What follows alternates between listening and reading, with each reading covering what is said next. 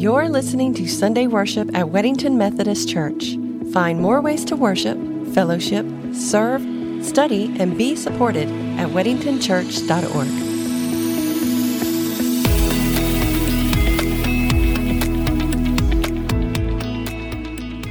I invite you to take your Bibles, if you will, and turn with me to Matthew chapter 1. Matthew chapter 1, we'll begin at verse 18. Matthew 1.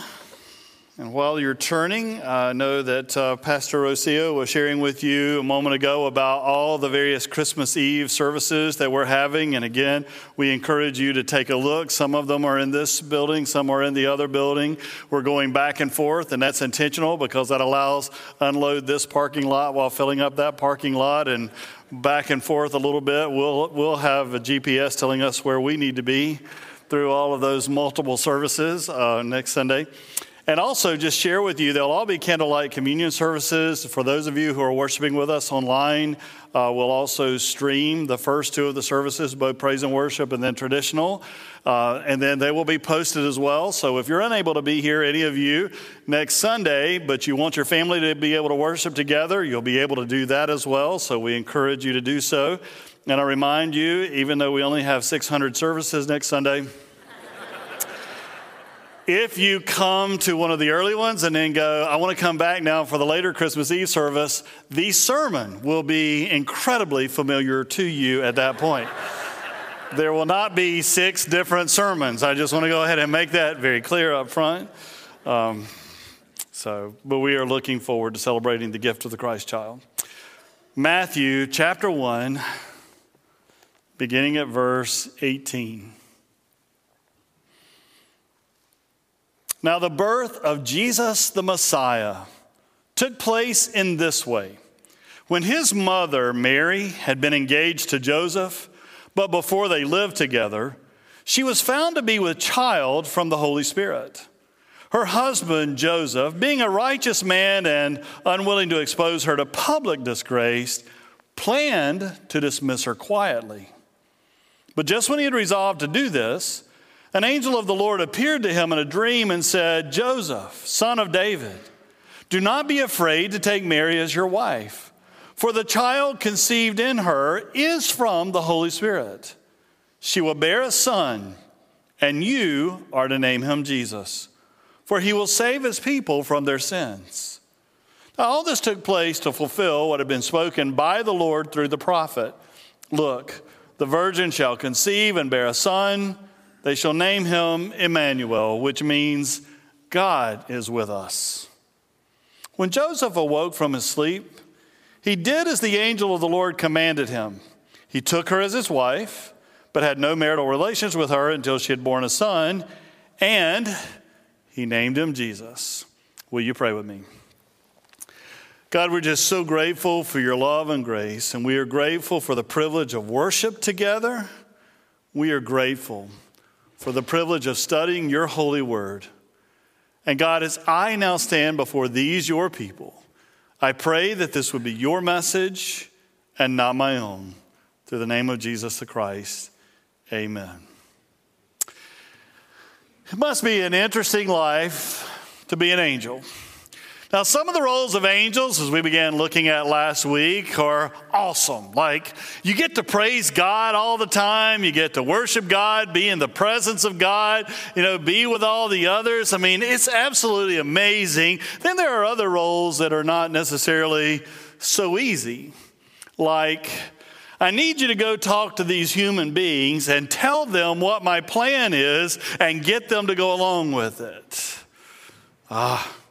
Not so easy there. Now, we looked last week, the Greek word for angel is angelos, which means a messenger of God. Angels were messengers or are messengers of God that come and reveal to us. And last week we had the privilege of watching as the angel Gabriel went and had conversation with Mary, this beautiful young lady who was engaged and thrilled to be getting married. And all of a sudden the angel appears to her. Greetings, favored one. She's terrified. Don't be afraid. You found favor with God. You've been blessed by God. You have been graced by God. And at first she's perplexed, and it takes her a while to figure out what is happening. Well, the Holy Spirit will come upon you. The child to be born will be holy. He'll be the Son of God. Wow. And then Mary, I think after taking a little time to deal with it, said, well, here am I, servant of the Lord. Let it be with me according to your word. Well, now it's time to talk to Joseph. An angel's got to come and talk to Joseph and share with Joseph what Mary has just found out. And even though, now remember that even though Matthew is the first gospel and Luke is the third one, what the message to Mary had already occurred when it was time to talk to Joseph, because Mary's already talked to him. Now, just kind of picture this scene. I mean, here's this young man. He's engaged to this lovely young lady and just so excited and getting the home ready, because in biblical times, you might remember that a couple gets engaged, and engagements in biblical time, or being betrothed, was like a legal agreement, legal engagement. They were legally married for all practical purposes. They just had not moved together and consummated the marriage, but they were fully engaged, fully married in that sense, and he's getting the home ready, because one of the things you would do is the bridegroom would then go to the bride's home and get his bride and escort her back to their new home. And it would be there that the wedding festivities would occur, and the reception and the celebration and the dancing and the singing and the feasting and all those things would occur. So he's got to get the house ready, and everything's going well. And then one day Mary says, we need to talk. Oh, you can just tell by the tone of voice sometimes, can't you? We need to talk. Well, strangest thing happened to me today, Joseph. Yeah? Well, there was an angel appeared, really. And yeah, this angel appeared to me, and I was scared to death, but he told me not to be afraid. And then the angel told me that I was blessed by God, that I had been graced, favored, charis by God. Of course, you know, young couples, they're just so in love as they're getting ready to get married. I'm sure Joseph just kind of went, honey, I could have told you that. You are so blessed by God. I knew that's why I love you the way I do. That's why I want to marry you. You know how we guys talk.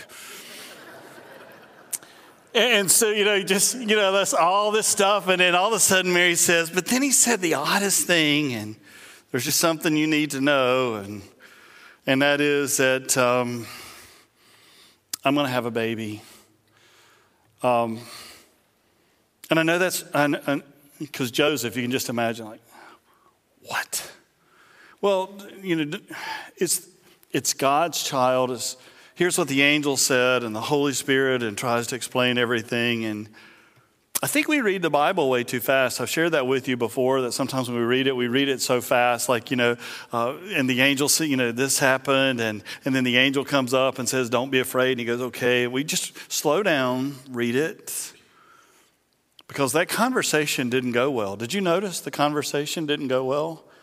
Actually, did you catch in there that what Matthew told you was that Joseph was a righteous man and didn't want to disgrace Mary, so he was going to divorce her quietly?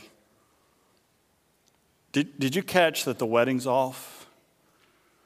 The conversation didn't go phenomenally well. The wedding's off. It was just more than he could comprehend. It was more than he could understand. This just doesn't make sense. And for all practical appearances, it would appear that Mary had dishonored Joseph and dishonored his whole family. And he was a good man. He didn't want to hurt her, but she had wronged him. Now, one of the things that I find interesting in our culture and in our world today, especially, those of us Christians in the West, is we are far more intelligent than anyone has ever been in the past. And what I mean by that is sometimes we look back at these people and we justify things by going, well, back in the day, they just didn't understand. We're the enlightened ones. He knew how biology worked. Now, without getting y'all in trouble, to where y'all are going to have long conversations this afternoon, he knew where babies came from.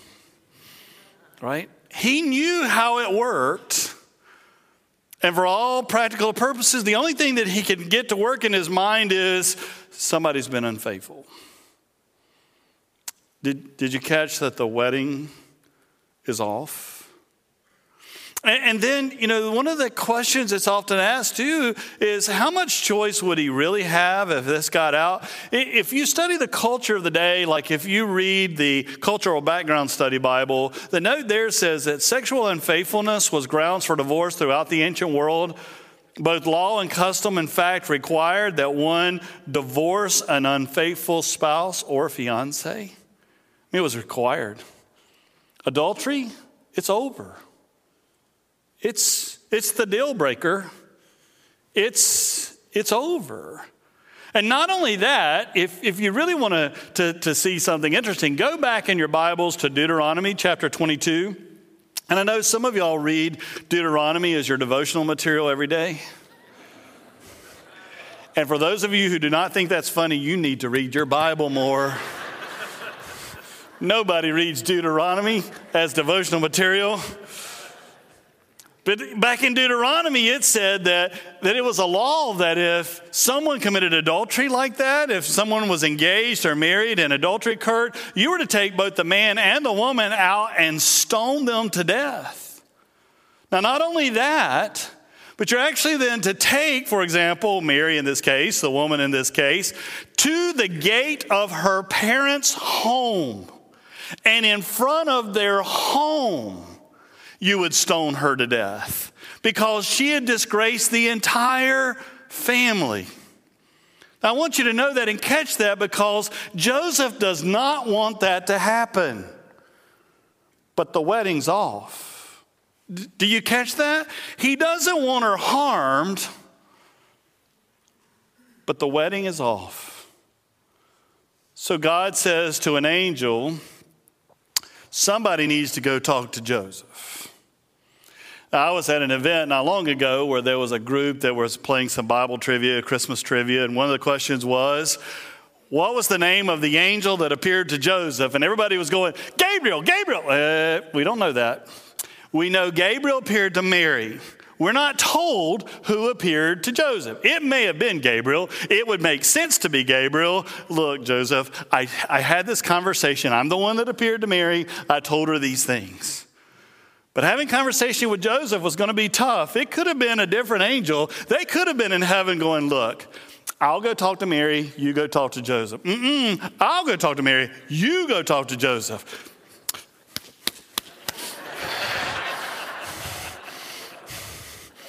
We don't know who it was because it was not going to be an easy conversation to go up to somebody who's madly in love, been preparing the home, just received this knowledge, and you've got to reveal what God is doing. So the angel looks at Joseph and says, Joseph, son of David, do not be afraid to take Mary as your wife. You don't have to be afraid. This is a God thing. And I need you to take her as your wife. God, this is a God plan. Don't be afraid to do this. Now, I love reading C.S. Lewis. Some of you have read C.S. Lewis. He is a big biblical scholar from Oxford who was an atheist and just could not get his head around the Christian faith. And the more he tried to resist, the more he began to believe in God. And became one of the great theologians of our time, wrote some amazing books, the Chronicles of Narnia, that kids often read and listen to or watch the movies, and Screw Tape Letters, Mere Christianity. But he has another one called Miracles. And in the book Miracles, one of the things that he shares pretty openly, and it just makes so much sense, if God created the world and God was the one that put order in the world and God was the one who goes, this is how things are going to work in the world and this is how, this is the system of the world, that the God who created that could, on occasion, intervene and change his plan or change his system. We call that miracles. When God intervenes. But the Creator God can intervene within his creation periodically to change things. Joseph, don't be afraid. This is a God thing. God is intervening here. I know how things normally work, but this is different because the God who set it up is intervening. The God who set it up is doing something different. But then he looks at Joseph and he goes, and you've got a role to play. See, the purpose of the angel's visit to Joseph is not simply to go, you need to understand what God is doing with Mary. You need to understand what God is doing with Mary because God needs you to do something too. God is actually calling both of them. Did you catch? Both of them have purposes. God calls them. Mary, this is your role. Joseph, this is your role. I mean, listen to what the angel said. Joseph, son of David. Takes his lineage all the way back to David. You see, the Messiah that we've been waiting for, and Matthew tells us at the very beginning, actually the first verse as he starts is, this is about Jesus the Messiah. And here in this scripture, here's how the birth of Jesus the Messiah occurs. This is the Christ. This is the one we've been waiting for. And you are that descendant. And remember how the Messiah, the Christ, will be a descendant of David. Joseph, son of David. God's doing something here. And you're to take Mary as your wife. You're to take this child and name him Jesus. Now, that's not simply saying, and I've already picked out the baby's name. The baby's name is Jesus. That's not what this is about. It's so much deeper than that. Did you know that in biblical times, the role of naming the child was the role of the father? In biblical times, the role of naming the child was the role of the father. That's why the names are so creative. John, I'm kidding. Right? And so here's part of the reason for that. And that is, it's pretty obvious who the mother is. This is the mother of the child. But when the father named the child, it was a very sacred moment where the father goes, this is my child. This is my son. This is my daughter. Here is their name. They're part of us. They're part of me. They're part of my being. It actually absolves any suspicion of anything else that's going on. Alan Culpepper, for example, who's a biblical scholar, said the father's act of naming his child was legally important because it was a public acknowledgement that this child was his. If a man said, this is my son, he may be believed. By claiming Jesus, Joseph absolved Mary of any hint of guilt of adultery and tied Jesus to his family and his lineage. Jesus was therefore the Son of God through the Holy Spirit and the Son of David and the Son of Abraham through Joseph's acceptance of this child as his own. It was not just, hey, she's going to have a kid, and I picked out the name Jesus. I need you to name and claim this child as your own. Do you hear that? It's an expectation. Now, the expectation, too, and when you're naming a child, is that typically you would try to pull some sense of a family name in some way that, this is part of our family, and you're going to name him Jesus. I can imagine his family going, what, Jesus? We don't have a Jesus in our family. You're going to name him Jesus, Yeshua, which means God saves. Yahweh is salvation. He will save his people from their sins. See, Joseph had a calling too. Mary, you're going to conceive and bear a child. The child of God, you will be the mother of God. And Joseph, I need you to claim him as your own, to name him, to claim him, and to make sure the world knows that he is Yeshua, Jesus, because this is God saving the world. Want to know the other reason I think the angel appeared to Joseph? Because God knew Joseph was the one that would actually listen to what he had to say. The thing that makes Joseph stand out is his obedience. As soon as the angel finishes, then Joseph takes Mary as his wife. Now remember, the wedding was off, but he believes now. And he takes her as his wife. He names the child Jesus. This is my kid. I claim this child. He's part of my family, who I am, my lineage. He's part of my life. And then he obeys. He obeys. Now, if you keep reading that scripture and you go on down to Matthew chapter 2, for example, you'll hear the story how after the wise men came, there's another time that an angel will appear and Joseph will obey. Scripture says in verse 13 of chapter 2, now after they, meaning the wise men, had left, the angel of the Lord appeared to Joseph in a dream and said, get up, take the child and his mother, and flee to Egypt, and remain there until I tell you. For Herod is about to search for the child to destroy him. Then Joseph got up, took the child and his mother by night, and he went to Egypt, and he remained there until the death of Herod. And you keep reading, skip down to verse 19, it'll happen again. When Herod died, an angel of the Lord suddenly appeared in a dream to Joseph in Egypt and said, get up, take the child and his mother, and go to the land of Israel. For those who were seeking the child's life are dead. Then Joseph got up, took the child and his mother, and went to the land of Israel. See, God had a call for both Mary and Joseph. The call to Joseph was not, I just need you to understand what God's doing with Mary. I need you to understand what God is doing with both of you. For God is using both of you to be the vessel and the tool and the vehicle of God's amazing grace to the world. And Joseph was obedient. No excuses. God, I'm a carpenter. It's hard to pick up a business and leave. He does what God said when God said to do it. This is a God thing. Now, God things are terrifying to us. They always are. But what's happening this week with Christmas, this is a God thing. And the angel of God who appeared to Joseph shares that same message to us today, and that is, you have a role in this. It's not just to be passive, but you have to be actively involved in what God is doing here. And the thing that you have to do is you too then have to name this child. This is Jesus, the name that is above every other name, Paul says.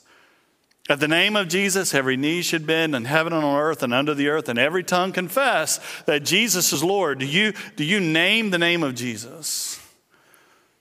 And do you claim him as your own?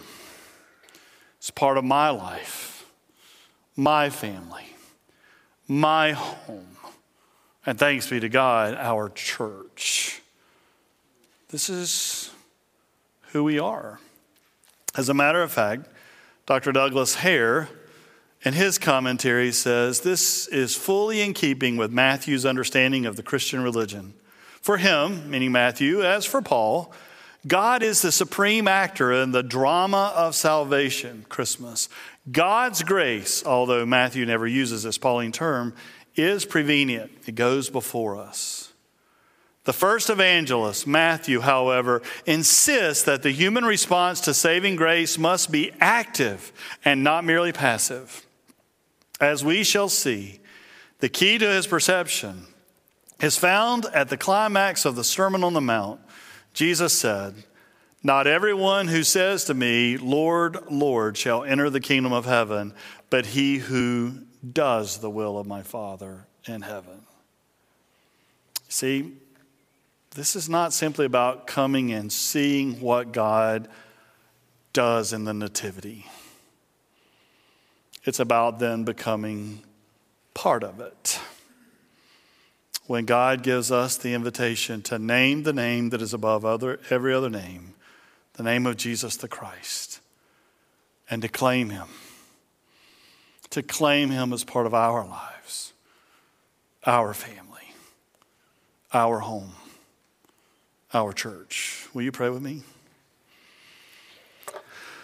God, we are so grateful for your love and grace, and thank you for the angel who appeared to Joseph. Sometimes when we hear the stories, we're kind of like Joseph. We just want to walk away. But God, thank you for continuing to reveal to us who you are, what you're doing, telling us we do not have to be afraid. It's a God thing. And that we are called to be a part of what you are doing. Pour out your Holy Spirit on each one, each family, each home, this church. And help us, dear God, to be faithful and obedient so that the wedding is back on. In the name of Jesus Christ, amen.